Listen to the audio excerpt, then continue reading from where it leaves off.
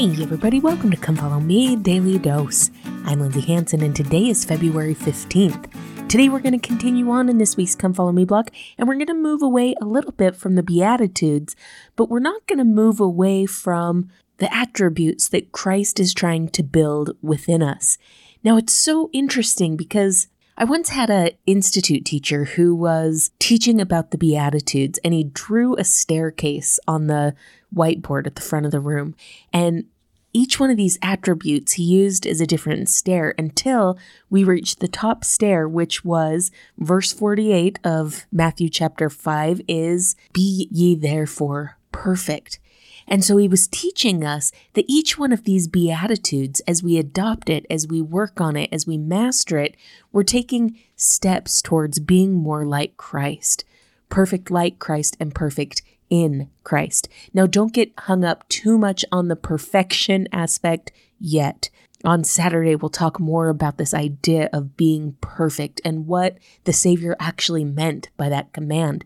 But it's interesting to note that each one of these Beatitudes kind of builds on the one before it. Each one of these attributes takes us one step closer to Christ. And as we work on these Beatitudes, as we work on these characteristics, we begin to change and we become more like him. Now, it's interesting as we move away from the Beatitudes, it's interesting to be like, well, yeah, the Beatitudes, that's everything Heavenly Father wanted us to do. That's everything the Savior wants us to change or do.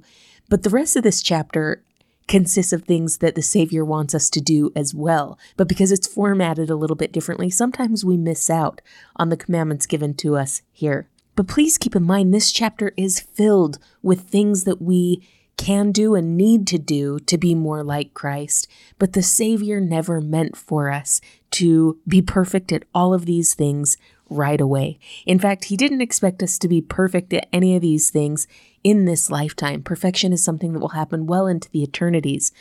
But as we work on these attributes, as we focus on them, then our hearts are able to change and we are able to become little bit by little bit more like the Savior. So let's jump back in and see what the Savior is asking us to do. Verse 13, it says, "Ye are the salt of the earth, but if the salt have lost its savor, wherewith shall it be salted? It is thenceforth good for nothing but to be cast out and to be trodden under the foot of men." Now, I love this scripture for multiple reasons. First and foremost, I think it's really important to mention and really important to notice that salt held a special place with the Jews. Remember, the Savior often taught in parables or in symbols that would make sense to the people he was teaching. Here, he's speaking to this audience of Jews, and in Luke, it tells us that there were Gentiles among them as well. But here he's speaking to this audience, and he says, "You are the salt of the earth." And they would have understood what that meant, or they would have had a better inclination than we do. In our day, salt is used to make food taste better, right? And it was in that day too. And I think that there's something we can learn from that aspect. But let's take a look at the Old Testament and see what place salt held for the children of Israel. As part of the law of Moses, salt was used as part of the meat offering. In fact, in Leviticus and in Numbers, they talk about that salt being the salt of the covenant or the covenant of salt. So salt, as a preservative, represents the covenant between God and Israel. So when he says, "Ye are the salt of the earth," he's saying, you are my covenant people. You are those who have made this covenant. No doubt a lot of the people who were listening to the Sermon on the Mount were people who had been baptized. Remember, in our chronological order, we know that John the Baptist had been baptizing and that the disciples and the Savior had also been baptizing. And so a lot of the people here who had followed Christ, who had come to sit down and learn, a lot of them were covenant keepers. And so when he says to us, when we apply this to our day, "Ye are the salt of the earth," he's saying, you are my covenant people. We are bound together through our covenants. But the beautiful thing is that in the law of Moses and in their daily life, salt was used as a preservative. It was meant to preserve the meat. And my friends, as covenant keeping, covenant making saints of the latter days, we are here partly to preserve God's word, to preserve the gospel of Jesus Christ. So what does that mean, preserve the gospel of Jesus Christ? My friends, when you preserve meat, it means you keep it good. So you and I, part of our responsibility as covenant makers and covenant keepers is to make sure that the gospel of Jesus Christ and the church of Jesus Christ stays good. When people that we come in contact with, when people who know us as members of the Church of Jesus Christ of Latter-day Saints, when they leave us, what kind of opinion do they have about the church and about the gospel? Is it good? Are you preserving the name and the legacy of the church for other people? Are you preserving the doctrine of the gospel for other people? One of our duties as members of the church, as covenant keepers, is to preserve the word of God, to preserve the truth, to preserve the Church of Jesus Christ in these latter days.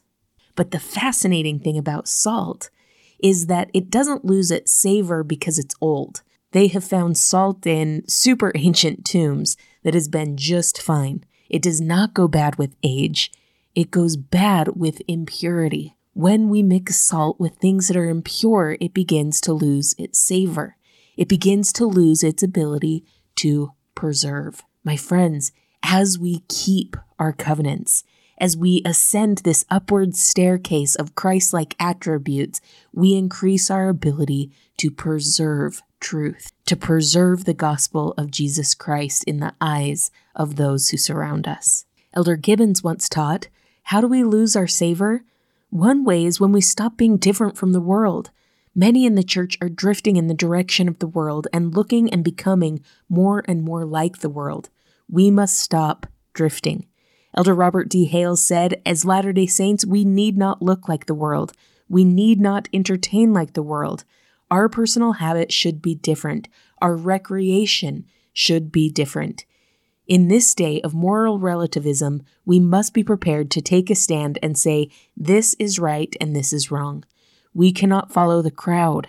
Now, I'm not suggesting, of course, that we move to the wilderness and lock our doors. We can be in the world, go to school, go to work, join worthwhile community organizations, and so forth. But we must hold to the Lord's standards. My friends, when we become too much like the world, we lose our ability to do the work that God has sent us here and preserved us for. So let's continue on. Verse 14, it says, Ye are the light of the world. A city that is set on a hill cannot be hid, neither do men light a candle and put it under a bushel, but on a candlestick, and it giveth light unto all that are in the house. Let your light so shine before men that they may see your good works and glorify your Father which is in heaven. I love this scripture, but I love the subtle change that we see in the Book of Mormon when the Savior teaches this to the Nephites. He doesn't just say, Ye are the light of the world. He says, I give unto you to be the light of this people. My friends, we are like the moon. We are not the light, but we reflect the light. The Savior gave the Nephites the charge to hold up his light, to reflect his light. Remember in John chapter 1 where we see that light is a title for the Savior. He is the light of the world. But my friends, you and I, as the salt of the earth, have the responsibility to hold his light up for all to see. My friends, as we follow the Savior, as we ascend this upward staircase, as we do our best to make and keep sacred covenants with our Father in heaven, the light of Christ that is within us grows, and it shines forth for all to see. Elder Uchtdorf once said, every time you turn your hearts to God in humble prayer, you experience his light. Every time you seek his word and will in the scriptures, the light grows in brightness. Every time you notice someone in need and sacrifice your own comfort to reach out in love, the light expands and swells. Every time you reject temptation and choose purity, every time you seek or extend forgiveness, every time you courageously testify of truth, the light chases away darkness and attracts others who are also seeking light and truth. My friends, it's my testimony that as we do everything that we can to draw nearer to the Savior, to develop Christ-like attributes, to keep our covenants with joy and intensity, as we do those things, we will reflect the light of Christ in greater and greater abundance as we reflect that light, as we place that light bright and place it on a candlestick for all to see. We can point others to the Savior as they come unto the light of Christ that they see in us. Thank you so much for listening today. If you're enjoying this podcast, make sure to follow us on social media, subscribe, like, comment, or share. This has been Come Follow Me, Daily Dose, and I'm Lindsay Hansen.